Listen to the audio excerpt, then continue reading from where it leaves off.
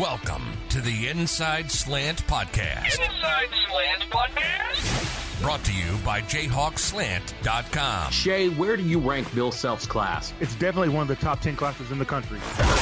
Bringing you all the latest info from the coaches, players, and recruits. Kirby, how big is this commitment? Well, he's the type of recruit that can change the whole class. For all of the latest KU news, analysis, and discussion, go online to JayhawkSlant.com, the online leader in recruiting and team coverage. Here's the staff from JayhawkSlant.com.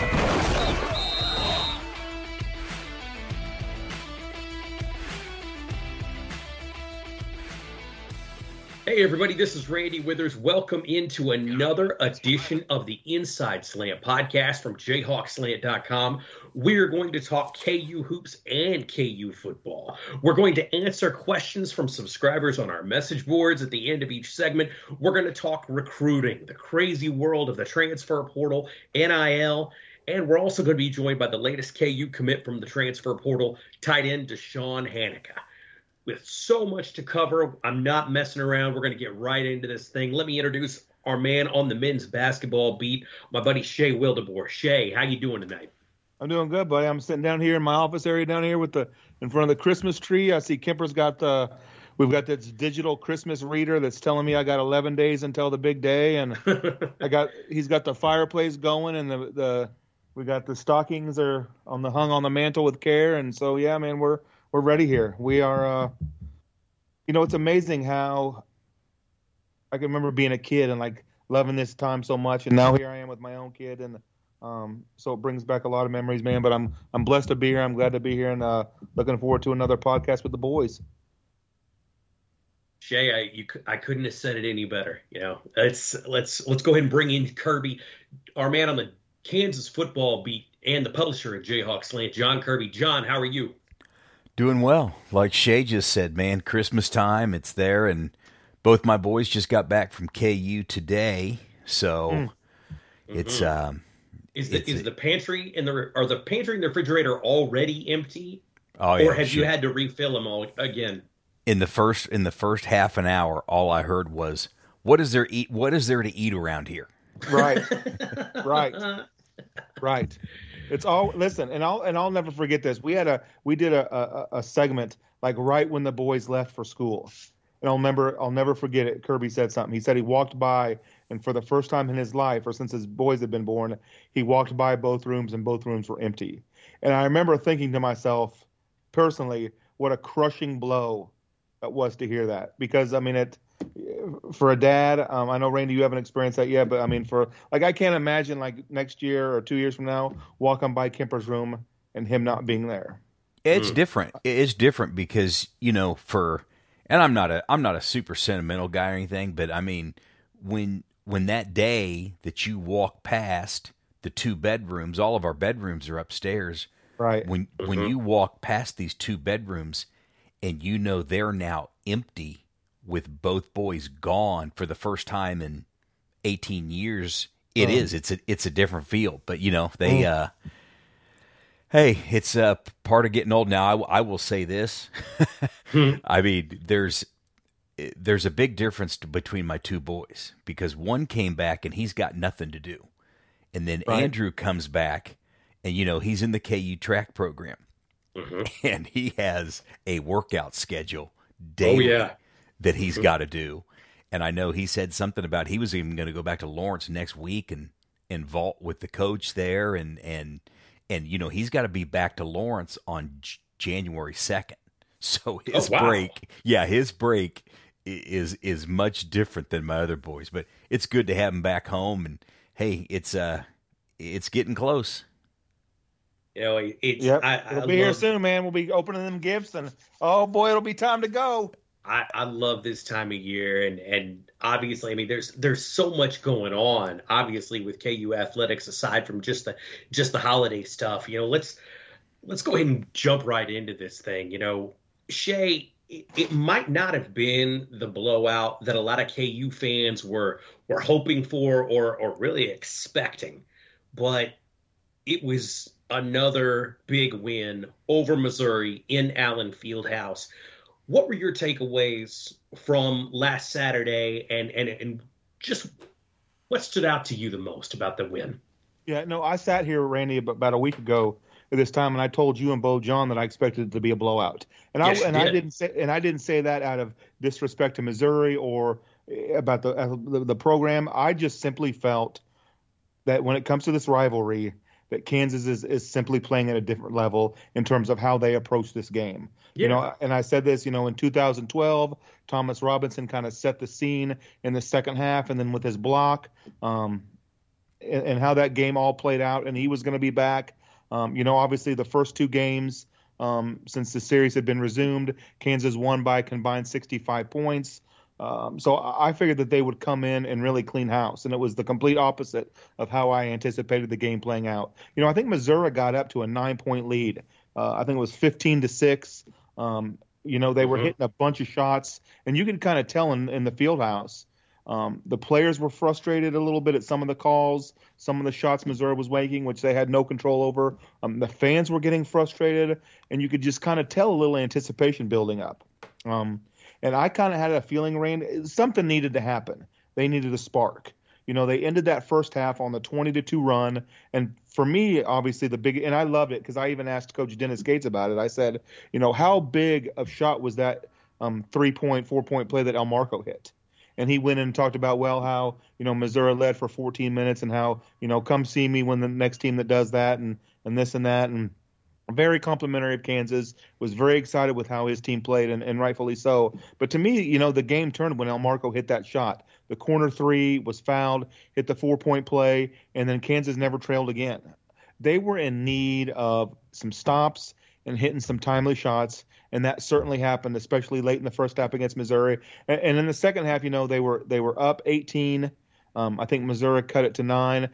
Kansas could never quite get over the hump, could never close the door on them, but a huge win. Thomas Robinson's day, Jersey retired. He had his wife there and his son and his daughter, and it was a day that was filled with a lot of emotion, a lot of anticipation, and it didn't end necessarily the way that I'm sure a lot of people thought, including myself. But you move to 9-1, you win your 4th straight game over your most bitter rival, and you can look forward to another year of, I guess, as they say, bragging rights. And listen, Kansas hasn't been perfect by any means, by any stretch, but they just continue to find a way to make plays down the stretch, to get key victories, and that was certainly the case against Missouri on Saturday.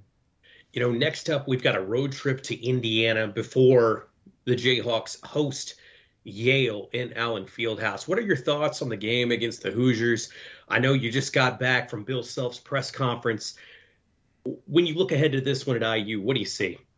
Yeah, it's going to be interesting, Randy. This is a team, and I had to do a double take on this. This is a team this season that is just 31 of 144 from behind the arc. They've hit a grand total through, I think, 10 games, 31 shots from behind the arc. Obviously, they're being led by their big man, Kellel Ware, who's averaging a little under 17. And I think Self said it perfectly today. I asked him, despite Indiana's struggles shooting the ball, what has to happen? This is a team that hasn't hit more than 6 threes at any point in the season in the game. I think their 2 leading 3-point shooters are Kellel Ware and Mackenzie Mabako, who obviously everybody remembers him. Every Kansas fan remembers him. Both of those guys have hit a total of 12, 6 each three. So I think the team that has the ability to have success from the perimeter, I think that'll be the difference. Obviously, Hunter's got a big matchup with Kellel. They want to keep Galloway out of the paint, as Coach Self advertised today. And for me, the question is who are going to be some KU guys that step up? Obviously we've seen Kevin McCullough step up recently. You've got DeJuan Harris.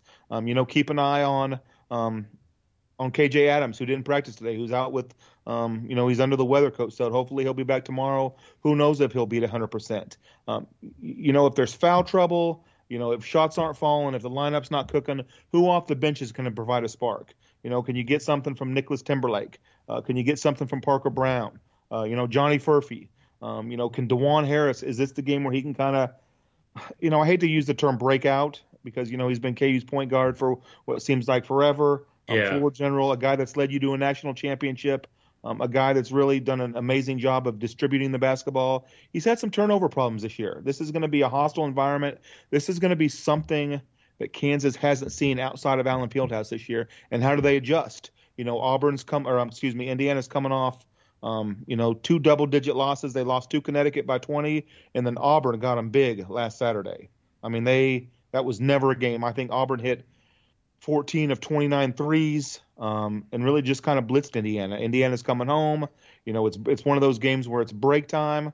And how does Kansas respond? This is a game on paper I believe that Kansas should win. Whether that happens or not, I have no idea. They're going to have to hit shots. They're going to have to play composed. If Indiana comes out and hits them with a run early, if they're down 9 or 10, how does Kansas respond? When you've got 20,000 people on top of you or whatever Assembly Hall holds, how do you respond to that? How do you adjust? How do you deal with certain matchups, whether it be with Kel Elwell or McKenzie, Mabuko or, Trey Galloway, and those guys. So, yeah, to me, this is all about Kansas, how Kansas is going to cut another slow start and you could be in trouble. So, to me, I think it comes down to perimeter play, who can hit shots, who can take care of the basketball, and if there's a storm to be weathered early, how does Kansas handle that? It's an 11:30 game. That's something that Kansas hasn't had, I don't think, this year. I'd have to go back and look. But, yeah, so it's going to be a test for these guys, no doubt about it. Any updates on the recruiting trail? I know you talked about a potential 5-star visitor coming in. Any updates with that or anything else the KU fans should know about?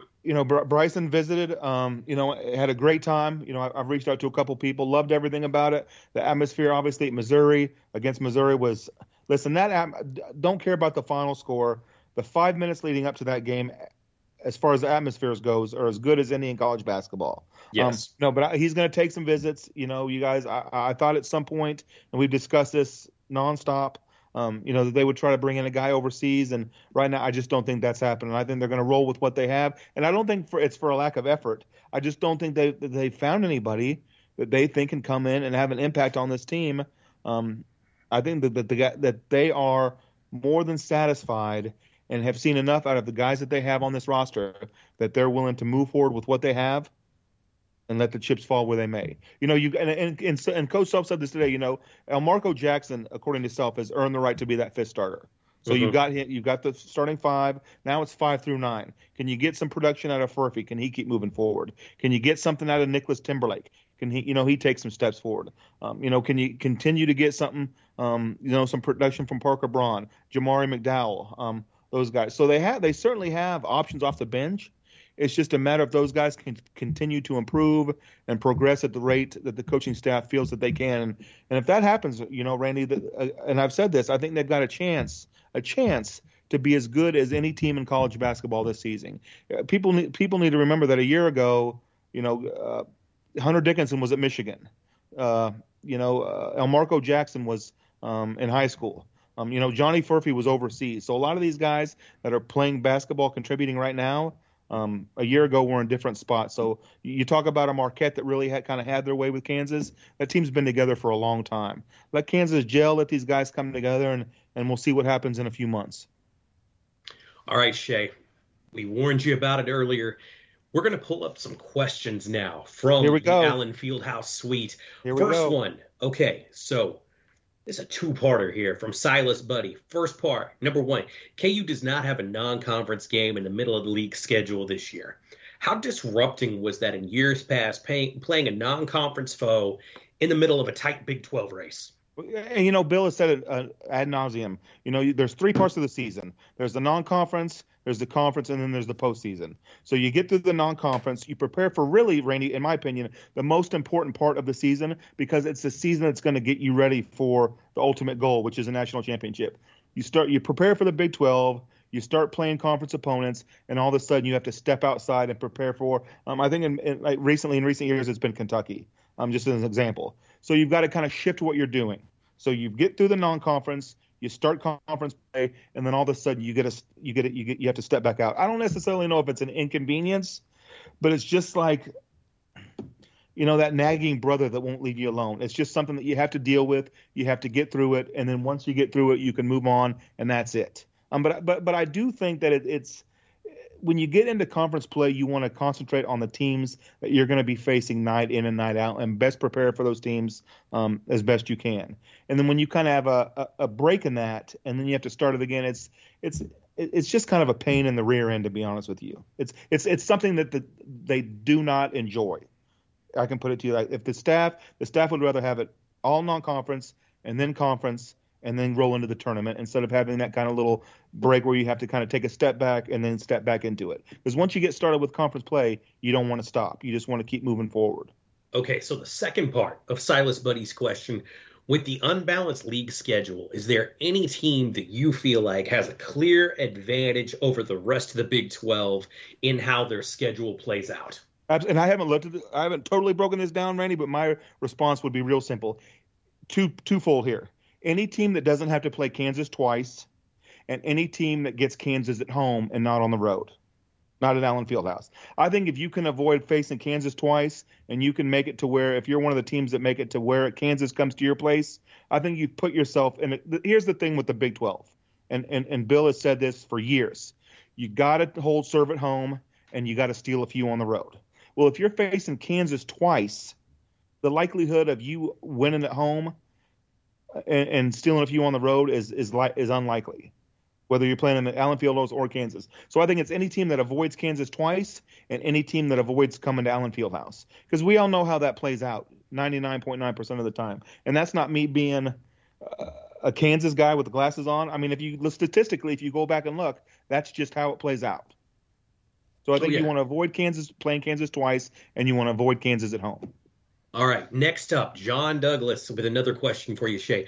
Do you see Bill and the staff reevaluating who they target in the portal in terms of low major versus high major players? This is a good question. Right, low major, mid major, high major. Randy, first of all, I think it depends on the year, what you have coming in, what your needs are.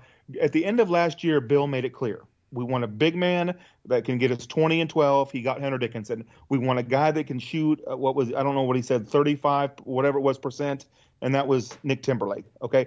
Here's the thing with transfers, guys in the transfer portal, okay? And we've got a wide net that we can throw here because we've seen the difference. Let's take, for instance, a Remy Martin, right?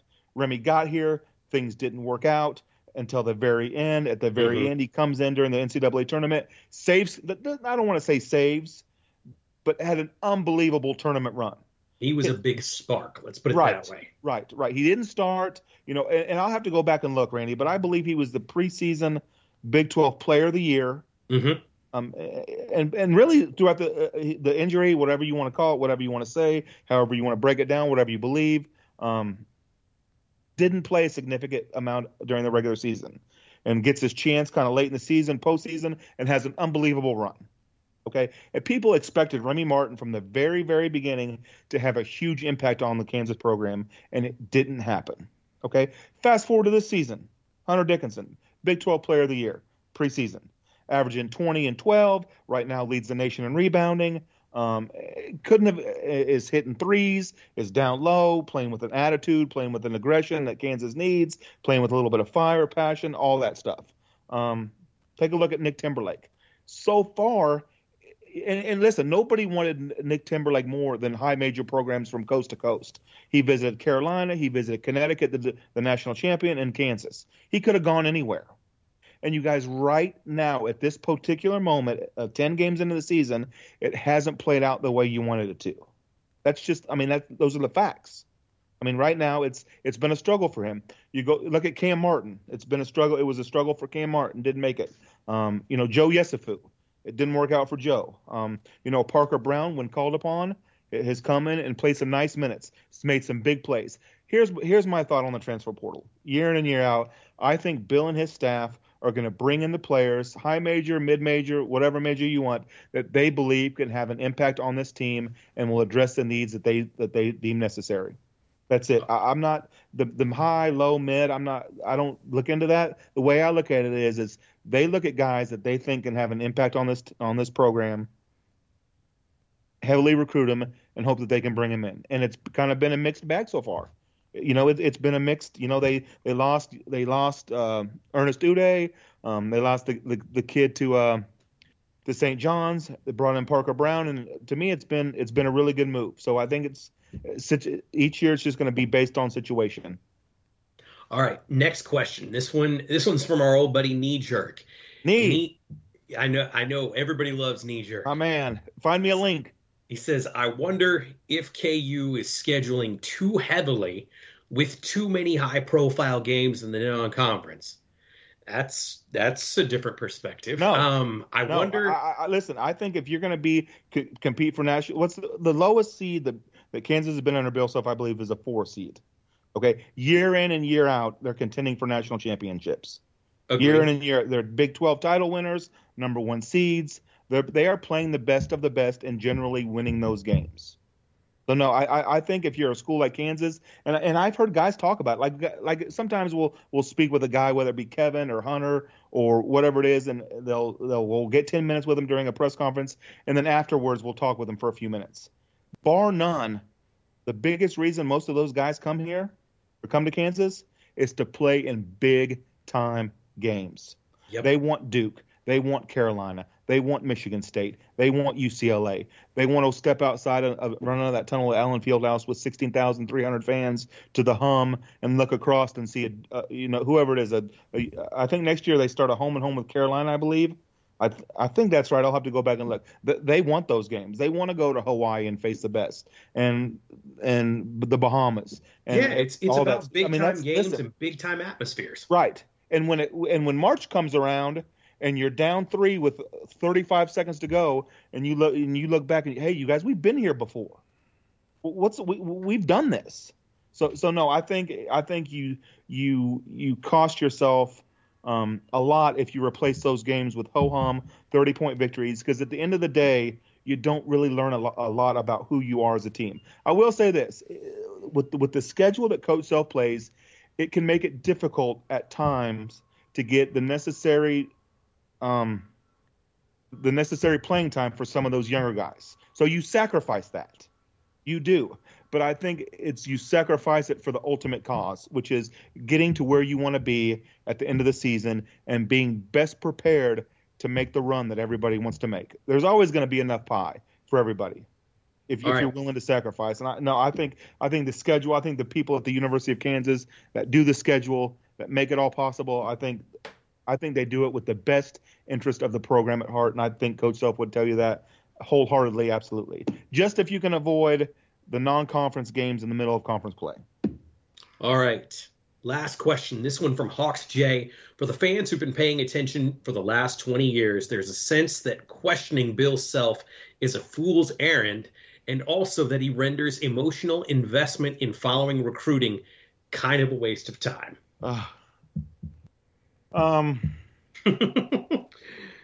Okay, here's the thing, you guys. Message boards are great for discussion. I mean, I'm not whatever the discussion may be. Here's the thing, you guys. I think people spend a lot of time worrying about things that they have no control over, and at the end of the day, that's not going to matter. Here's my take on it, you guys. People can criticize Bill Self, and they can think about what they want about recruiting and this and that. Here's the thing.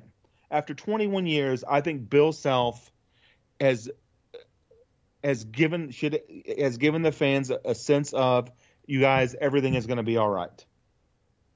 Everything is going to be all right. Whether you're emotionally invested in the recruiting aspect or if the Randy, let me get on the board. I want to read that again. Do I have time to read that again real quick? Here, I'll read it to you again. Okay. For the fans who've been paying attention for the last 20 years, there's a sense that questioning Bill Self is a fool's errand, and that he renders. Okay. Listen, question Bill Self all you want. Okay, that's what message. Whatever I say here today isn't going to change the minds of anybody. Okay, question Bill Self if you want to. Okay, we know what it's like on the message boards after a loss. And Randy, you've been there, and I know John's been there too. You would think that the world is coming to an end. Okay, how many times have they lost 2 in a row or 3 in a row? How many times? When was the last time that Kansas legitimately wasn't up for a number 1 seed or in the conversation for national title contender? Look at what Kansas roster was a year ago compared to what it was now. Look at the guys they've lost and look where they're at. Bill Self, no matter what, is going to find a way to get back to where he wants to be at and compete for national titles. That's it. So if you want to question Bill Self And if people want to get all in harm's way after a loss, and if people want to get all up and upset, and listen, that's what message boards are about. Here's my thing on the message boards. Talk about it. The only thing I ask is you be respectful. So if they want to question Bill, question Bill. But I think at the end of the day, people should know now that with Bill Self at the helm at the University of Kansas, everything is going to be all right. I think Bob Marley said that. I think that's a Bob Marley song. Listen, there are so question him. I just don't know what good it's going to do because of his record. I mean, my God, man, just look at what he's done. Kansas lost to Marquette, and the world was ending. Yep. 13 hours later, they beat Tennessee, and they haven't lost since. I mean, so we'll see what happens tomorrow. But yeah, here's the thing, you guys. Bill Self is no different than any other coach. He's open to criticism. He's open to be what's the word I want to say? Criticized or judged for this or that or whatever the case may be. But I think at the end of the day, I think Kansas fans have nothing to worry about as long as Bill Self is running the show here, and that's kind of my thought on it. But it's kind of like Randy, you and I could sit here and criticize the Chiefs, right? And maybe the people that are closer to it, the beat writers and things, would see it differently. I mean, you and I could sit here all day long and criticize. Hey, why didn't they bring in a wide receiver? Why didn't they do this or that? So I think it's human nature, especially when you're not close to it like we are, to be a little bit more critical of things because you're not seeing them from the lens that we are, if that makes sense. I think that's the best way I can describe it, because I'm terribly critical about the Chiefs, a team that's hosted 5 straight AFC title games and has been to 3 Super Bowls and has won 2. So I think it's kind of where you're at and your perspective and kind of how you're looking at things. That is the final word from our man Shea Wildeboer. Shea, thank you for bringing the passion and answering some questions from the board. We are looking forward to this game against Indiana. We will talk with you soon and recap hopefully will be a big win over the Hoosiers and the lead up to a big Christmas holiday for everybody. Let's go. All right, man. You guys have a good night. Thanks again for your time. Thank you, Shea. That's Shea Wildeboer on the men's basketball beat. We're going to switch gears now, bring in my man John Kirby. And John, it is time to talk Kansas football. And, there is a lot going on. And it's not just the live construction or destruction camera at Memorial Stadium, which I will admit I have been watching. It is kind of mesmerizing. Maybe I'm a weirdo, but I have been looking at it. Have you had a chance to check in on it at all? I mean, they reached the North Bowl today. When I pulled that up, I was like, I loved the social media post. Honey, wake up! They reached the North Bowl. Yeah. I've only pulled it up probably 110 times. I'm glad. You know what? It's good. Restraint is good, John. The team got back to practice last weekend, and they're getting ready for this bowl game against UNLV. It's kind of feels like we're in, it's a little bit of a lull, kind of a calm before the storm, don't you think? Yeah, it is, Randy. They practiced Friday, Saturday, Sunday. Then they give everybody off. Coaches get on the road recruiting. Then they'll go again Friday, Saturday, Sunday this week. Get a chance to give some young kids, start doing some game install and getting ready for UNLV. But you're right.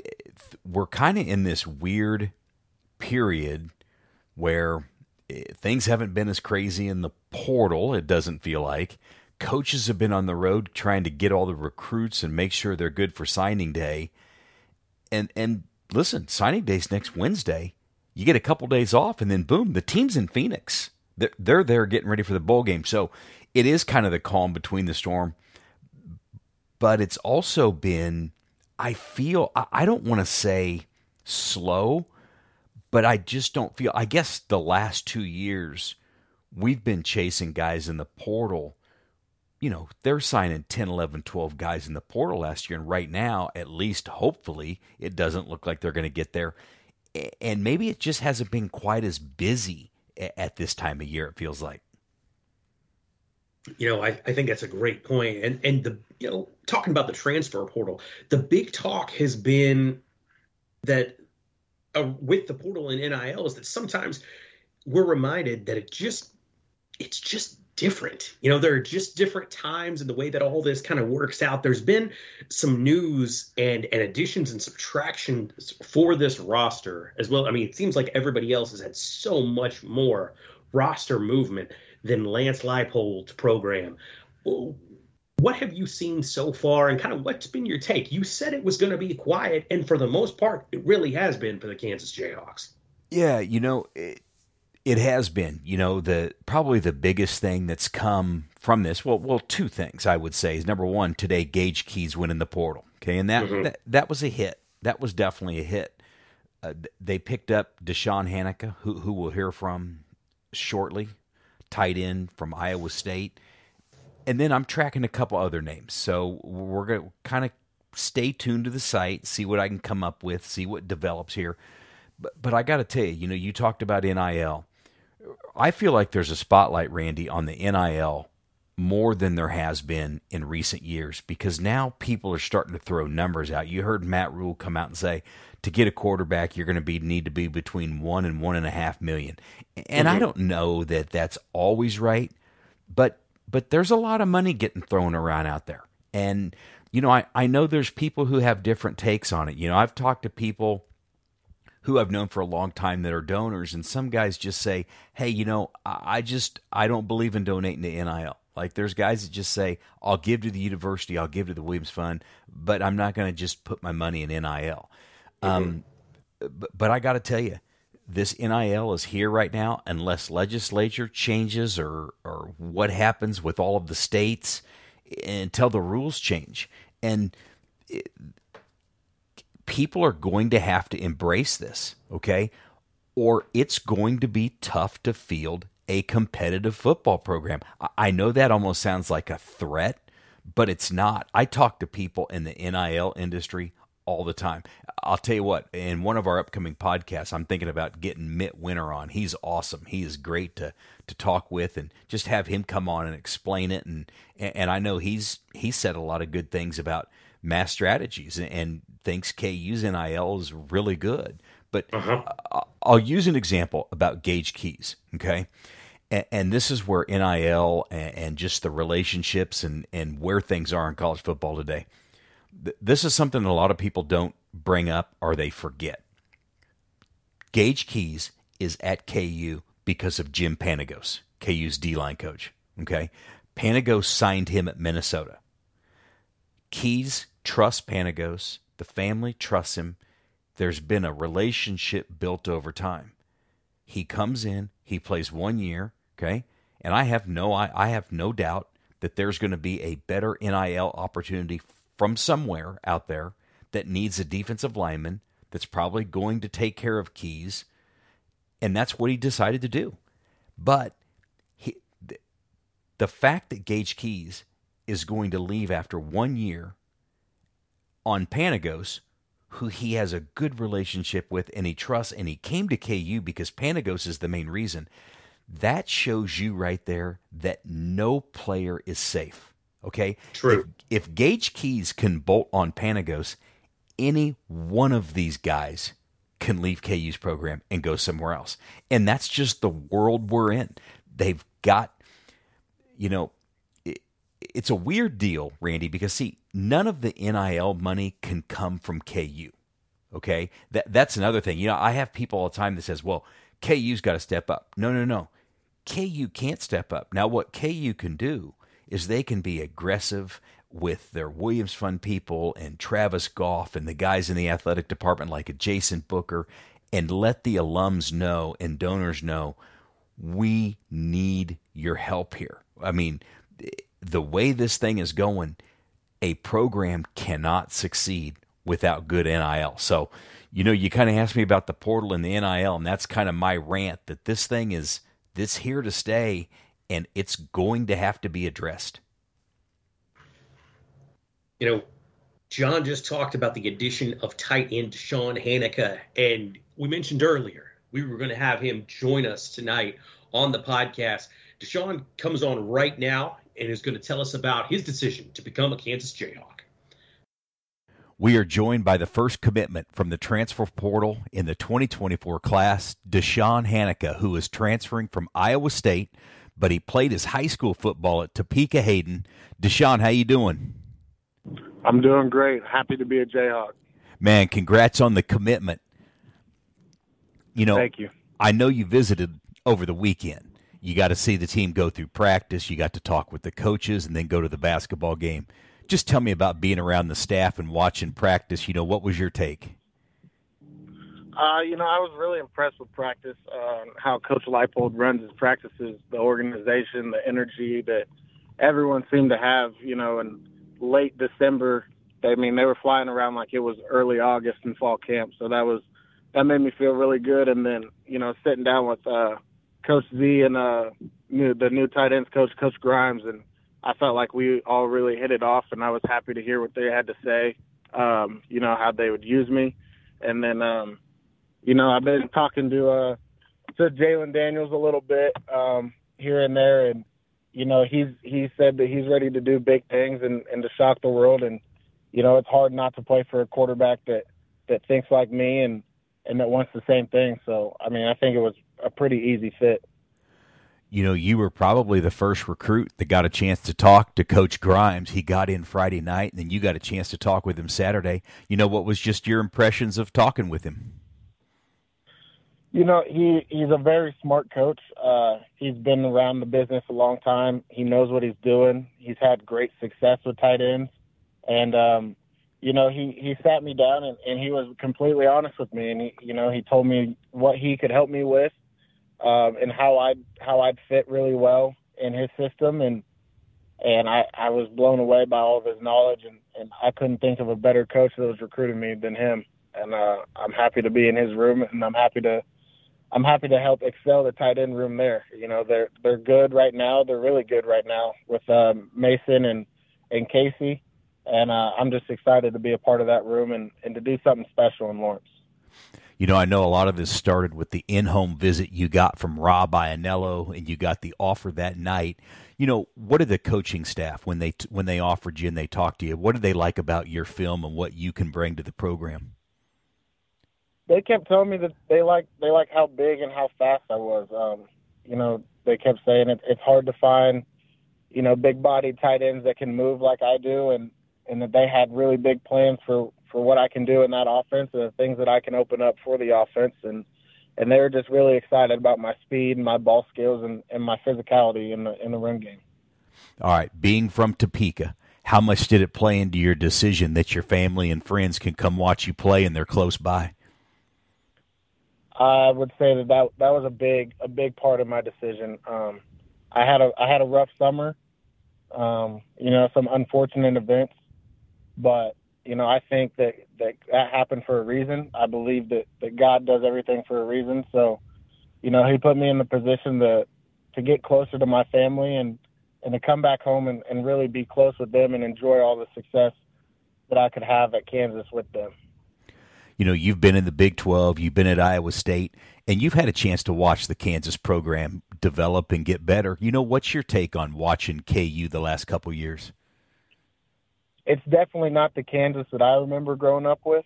Coach Leipold came in and they've done a complete 180.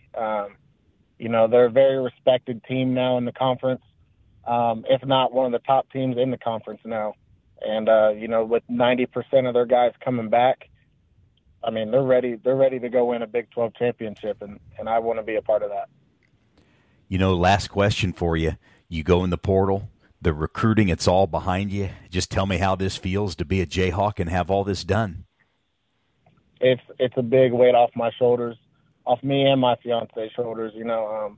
I can finally sit and just enjoy it and just be happy to be home, 30 minutes away from family.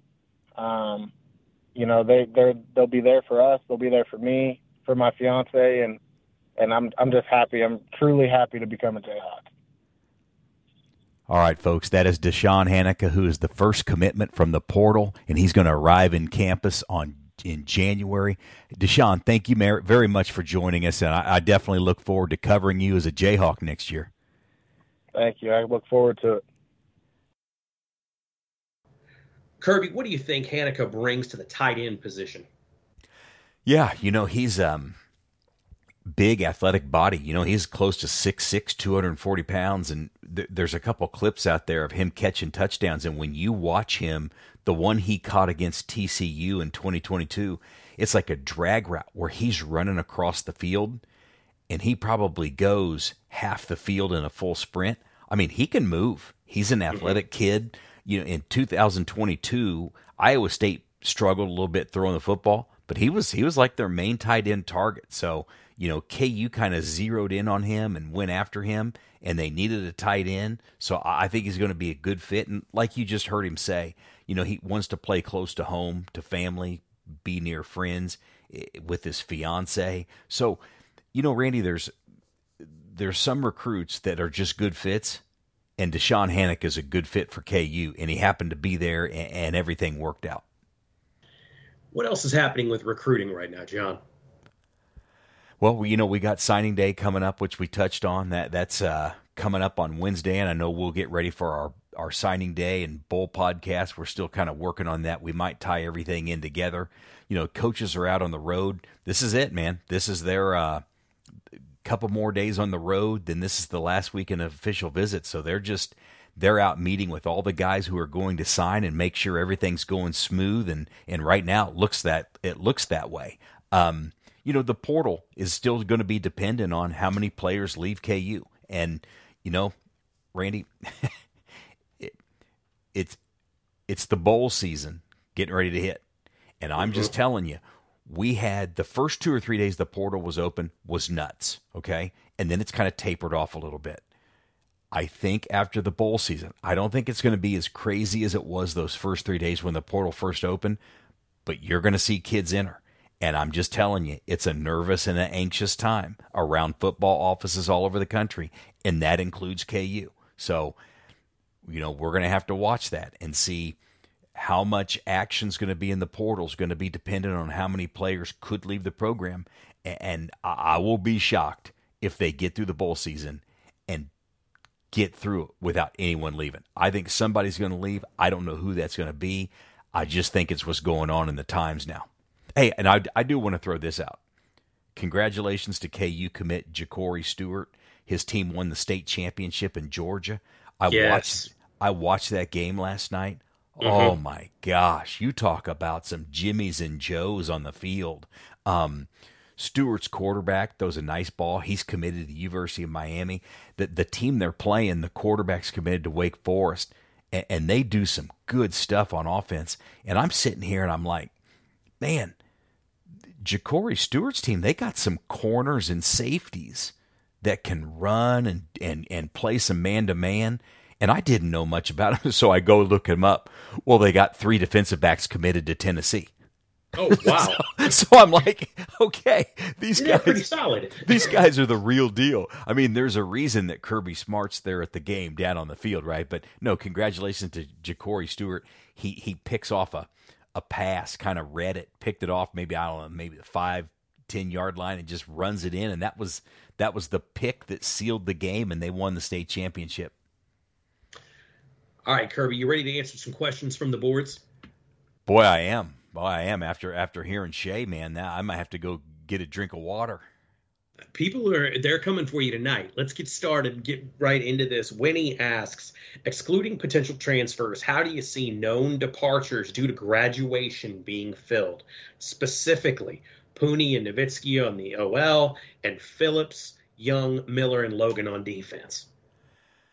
Well, that's going to have to come from the portal. I mean, KU's philosophy is you replace old guys with old guys or experienced guys, okay? So now, sure, you have the guys in the program, like you mentioned Young and Miller. Sure, you've got like a Logan Brantley, okay?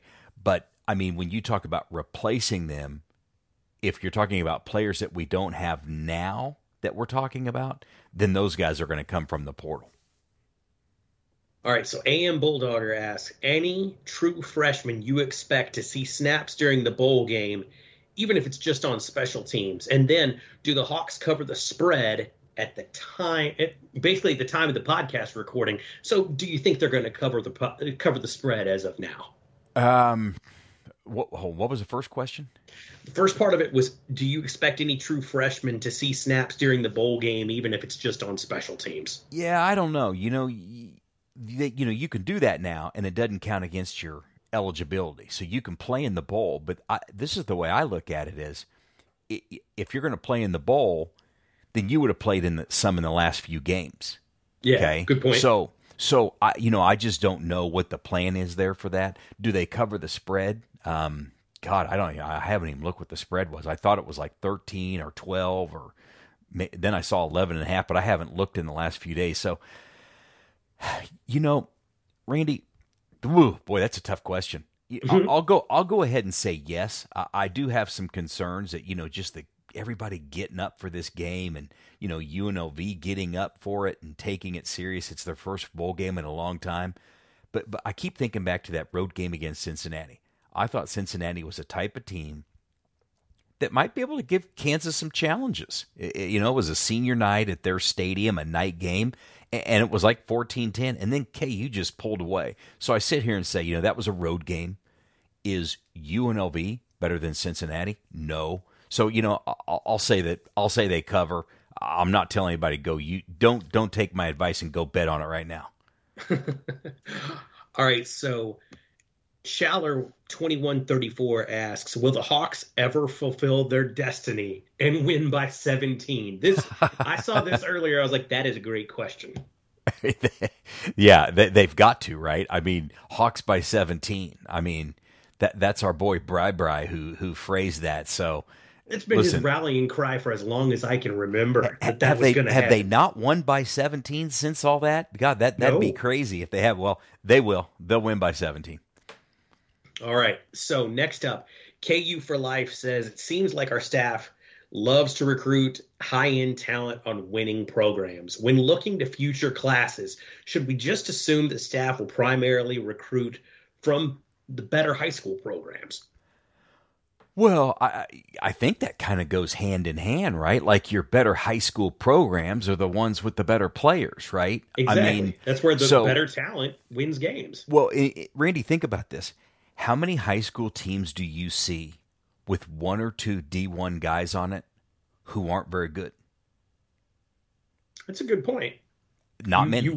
You rarely see that. Right. So, I don't know if it's just coincidence that a lot of the guys that they've got in this class have come from, good programs. Dak Brinkley is at Houston at Katy. I mean, they're friggin' loaded. I mean, they're really good. So, yeah, a lot of these guys, we followed Isaiah Marshall and we followed the guys at Desert Edge who, man, they got hosed in their state title game. They should have won that game on that phantom call on the 2-point conversion. But, yeah, there's been a lot of guys in this class who've played on good high school programs that had success this year. All right, so let's see. Silas Buddy, he's got two questions. Do you see the KU offense or defense making any changes in the offseason in regards to schemes or emphasis with the change in coordinators and staff promotions on both sides of the ball? No way. No. They're going to do offensively, and I'm sure this will come from Leipold to Grimes to Zabrowski.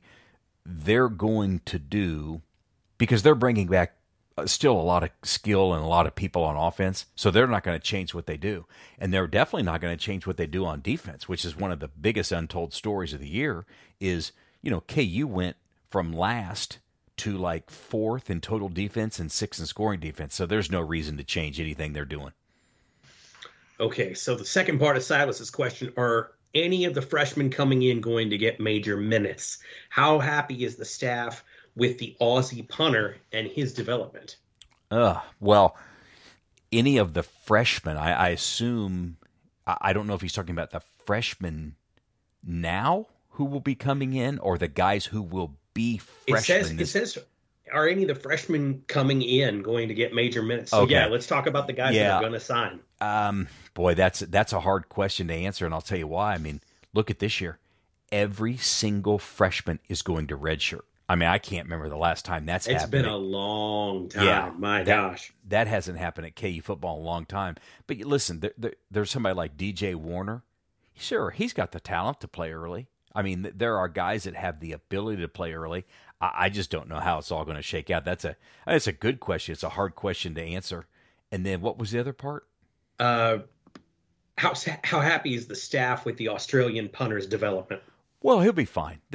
He's got talent. This is his first time ever playing American football. So, hey, they've got him on scholarship for the next 3 years. So he'll be the guy back there. All right. So Jayhawk Zona, who's one of our regulars, obviously a guy that posts a ton, asking, is the KUAD selling their allotment of 2024-25 playoff tickets yet? That's a good question. Their allotment of playoff tickets? I don't know if they have an allotment. I mean, they have to have. I mean, they know we're coming. They know KU's going to be there. I mean, Hawks by 17. We're going to end up in the college football playoff next year. Come on, John. Zona, that's a crazy question. All right, what's the next question? Okay, so JN309 asks, when the 2024 season is over, what QB will have taken the most snaps? Well, you better hope it's Jalen Daniels. Okay, yes. Because here's the difference now. Starting next year, there is no more Jason Bean, okay? Jason Bean has been able to come off that bench for the last 2 years and save the quarterback position. And trust me on this. This is no knock on Isaiah Marshall or Cole Ballard. But Cole Ballard came in and did an admirable job. But I don't know if Cole Ballard can carry a team for 4 or 5 games in a start, okay? Isaiah Marshall's going to be just a pup showing up in January, and he's got a lot to learn. He's got a lot of talent. He's fun to watch, and I think he's going to be a really good quarterback. Agreed. I just don't know if it's going to be next year. So when somebody says when the 2024 season is over, what quarterback has the most snaps? Jayhawk fans better be hoping it's Jalen Daniels. All right, so this another really important question from our guy, More Steam Whistle. He wants to know, in all caps, where are the troughs? They're probably in a dump truck on the way to a landfill right now. I don't know. Hey, let's hope. Let's hope that's exactly where they are. Yeah, that's a type of question I expect from More Steam Whistle. Oh, no doubt. Hey, he is nothing if not consistent. We do know that.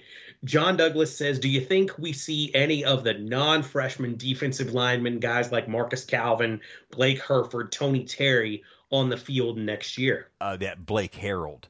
Right now, just little things I've heard, I'd say I'd put my vote right now on Marcus Calvin of that group. Okay. Let's see, Block and Tackle, really good name. He asks about, let's see. It says early ready on 25 recruits. So I'm going to say, just looking ahead to the 2025 class, who are we sitting in good position with at this point? I know it's super early. Is there anybody that you'd say, hey, they're in a good place with this kid? It's too early. Okay, and let me tell you why it's too early, Randy. They are in the game with a lot of quality recruits. Okay, this is different. This is different territory than what we've been talking about with Kansas football in recent years.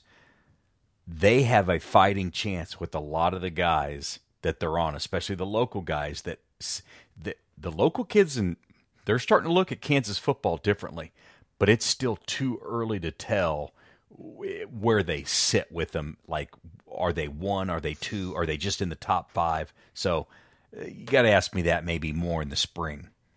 Okay. All right. So Alpha Romeo says KU is after several guys on the newly released Rivals 250 for 2025.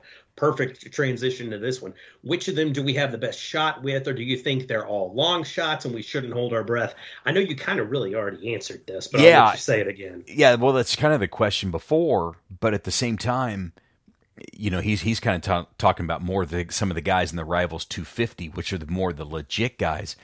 And again, I think Kansas is in there. No, you don't hold your breath. I mean, and no, I don't think they are long shots right now. I think these kids are listening to KU. They're picking up the phone. They're answering the text messages, which is something different that we couldn't say in the past. Okay, so J.K. Ringer asks, who are some of the young guys that redshirted this year that you've heard might make a push for the 2 deep next year? Good question. Yeah, that is a good question. That's a tough one, too. Taylor Davis would be one. Logan Brantley would be another. I'll tell you who I heard good things about. Johnny Thompson, the running back. Okay? Mm-hmm. Now, here's your thing, though. If Hishaw and Neal come back, man, it's hard to get on the field. Yeah. Right? No question. Hishaw should be back. The question's whether Neal's back. I've heard good things about Marcus Calvin I touched on, Keaton Kubeka. So there's a few right there that just come off the top of my head. Okay, so Matty Ice wants to know, he said, December 25th in Phoenix, what bar are you and us Slant members going to meet up at for some eggnog and to talk KU football? Give me the beginning of that question again. He said December 25th in Phoenix. So okay. He's saying Christmas in Phoenix, which I know that's out right there. Yeah, so I'm not heading down to the morning of the 26th, okay? So, but don't hold the party up because I'm not there. So everybody get together and have some fun. Okay, so now it's time to read questions from Joe Lebo, and as you would expect, Joe Lebo has written it's a book. So hey, I got to stop you. Before you get into this, and I don't know when it is or where it is. I know we talked about some of these questions. I think one that was left off. Because you and I talked about everything, and I'm going to go find it real quick. Sorry to slow this podcast up, but there was a question that I don't know if it made it onto our Q&A, and it was. And we're going to get back to Jalebo, but I got to read this question. I don't even remember who asked it, to be honest with you, but the question was. And I'll go ahead and ask the question. Oh, here we go. Okay. Schaller 2134. He said, if Bring Back Mangino, Team Ramrod, and More Steam Whistle were in a cage match, who would win? Okay.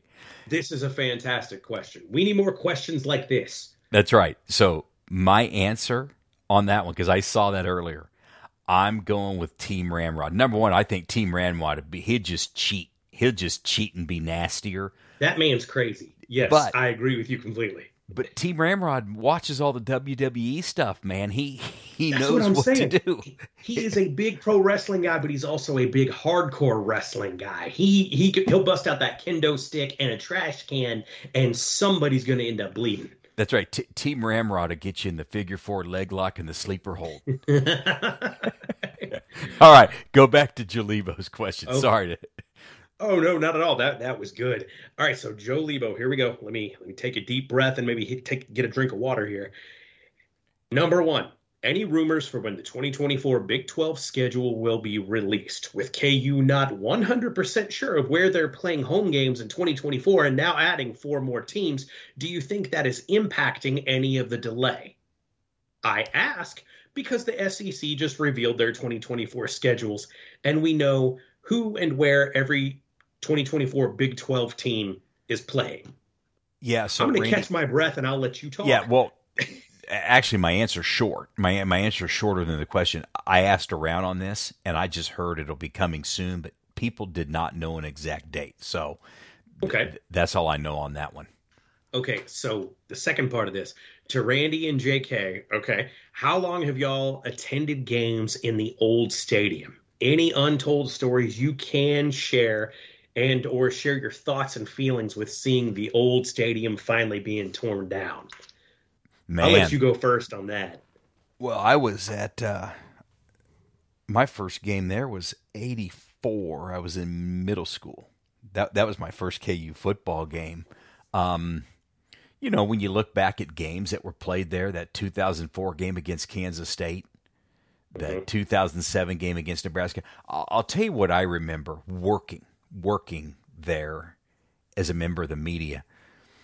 Back in the day, before all the media would come up to events, Mangino would always hold like a closed practice, but he would let media in. And it was always me and Tom Keegan. And then Mangino would always talk with us, and we would go back underneath the stadium, and Mangino would just come out of practice, and me and Keegan and Mangino would be sitting there underneath the bleachers in Memorial there, and we just chat with him. There's one of the most funny things I remember is Mangino said, we got to watch practice, and we noticed that Angus Quigley was playing defense and not offense because they brought Angus Quigley as a running back. And I remember Keegan goes, "Hey, Coach, I saw Angus Quigley over there working on the defense. Is that a permanent thing?" And Mangino goes, Yeah, I think it's going to be permanent. And Keegan goes, "Oh, okay. Was there a reason behind that?" And Mangino looked at him and goes, "You know, Tom, it's a pad level thing." if you know Mangino, he could always come up with a football phrase or a football term. Oh, yeah. That basically lets you know, listen, we moved him, okay? If you want to write something or you want to say something, just call it a pad level thing. Right? It's a pad level thing. But no, man, there's been so many great memories, and hey, there's been a lot of bad ones too, right? And that's what probably keeps everybody coming back to KU football is everybody said, hey, man, this thing's got to turn at some point. But, hey, newer and bigger things coming. Oh, yeah. For me, my first game there was actually my freshman year, and it was the last time before this year that the Jayhawks beat Oklahoma in Memorial Stadium back in 1997. That Terry Allen squad that beat John Blake's Sooners. Was that on a missed field goal at the end? You know what? I think it was. All I know is Ron Warner was everywhere in that game, and Derek Van had that long touchdown run.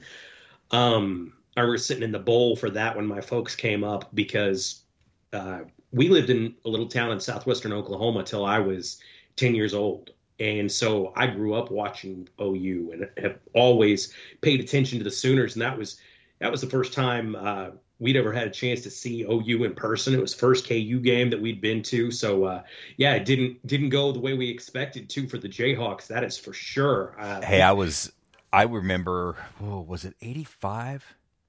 Might have been 85. I can't remember if it was 85 or 86. Well, one year Oklahoma came in, and boy, they were loaded. I mean, they were loaded for bear.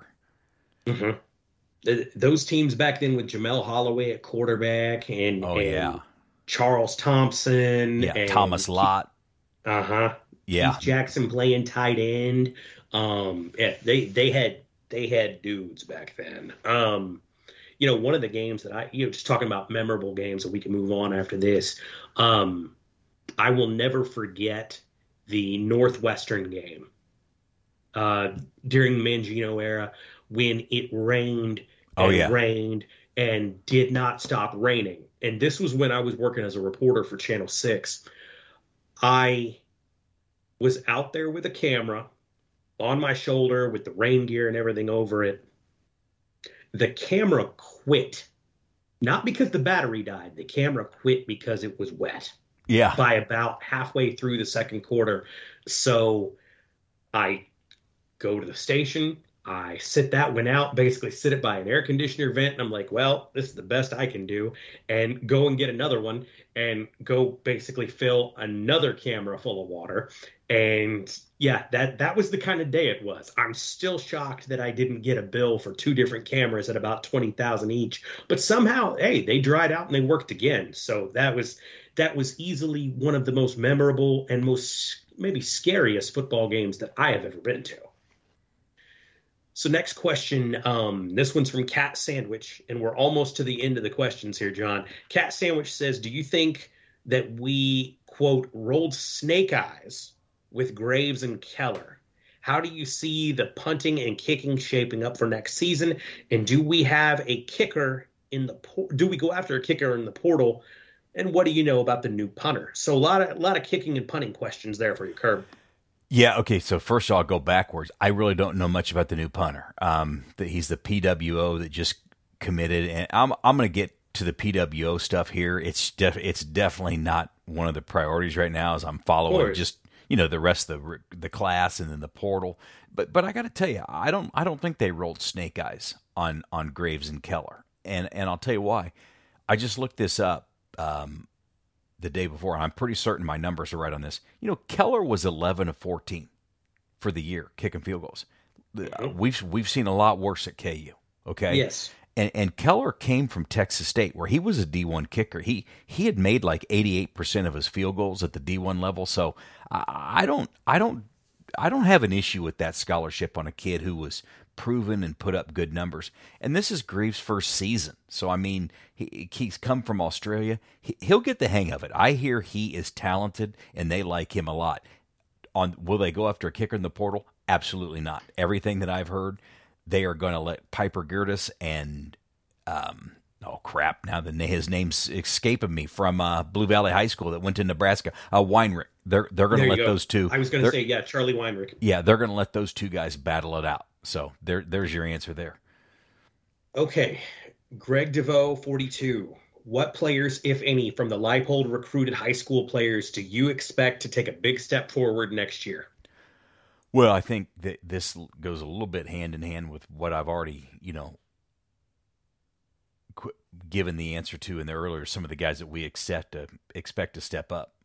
Mm-hmm. Okay. All right. So in that case, then the last question, and man, it's been a long time getting to this question. This has been a long Q&A, Kirby. All right. So Florida Jayhawk, what differences will we see in the offense with moving from Andy Kotelnicki to Coach Zabrowski in the bowl game, and then from Zabrowski to Grimes next season? Yeah, I don't think we see much at all. Hey, I just, right as we were doing this podcast, I just got a note that I get a chance to go up to Lawrence and talk to Coach Z and Coach Grimes on Friday. So that'll be interesting. When I can talk to him about this kind of stuff, but I don't think you're going to see a lot at all. I think Lance Leipold's going to say, hey guys, this is what's got us here. This is what's got us to build the program. We've got our running backs back. We've got several offensive linemen back. We've got several receivers back. I want to keep this thing looking like the way that got us here. Don't change what got you to where you are. So I just don't see the system changing. Kirby, that is it. That is the final word, and that will do it for this edition of the Inside Slant podcast from JayhawkSlant.com. We answered so many questions from the message board. We talked with Shea Wildeboer, got the latest on Kansas basketball, talked a little bit about the upcoming matchup this weekend against Indiana, talked basketball recruiting, and a little bit of the state of Kansas basketball as we get close to Christmas. Kirby and I talked recruiting. We talked a little bit more, not really previewed, but kind of got into the bowl game matchup a little bit against UNLV and looked ahead with lots and lots of questions about recruiting and the portal. You are ready for the Christmas holiday. You've got all the ammunition you need to be the smart guy at your house this holiday that knows everything about the Kansas Jayhawks. And if you've got friends, if you've got family that are Kansas fans and you're looking for, hey, what's the best thing I can give them? Give them a subscription to Jayhawk Slant. There is no better gift for a true Jayhawk fan than access to the best coverage anywhere on the internet of the Kansas men's basketball program and Kansas football. If nothing else, hey, send them a link to the podcast, give them the first one free, and then we get them hooked and get them in and introduce them to all the glory that is the Allen Fieldhouse and Memorial Stadium suites. For my man Shea Wildeboer, from a man John Kirby, I'm Randy Withers. You've been listening to the Inside Slant podcast from JayhawkSlant.com. We will talk with you again soon. This has been a podcast from JayhawkSlant.com.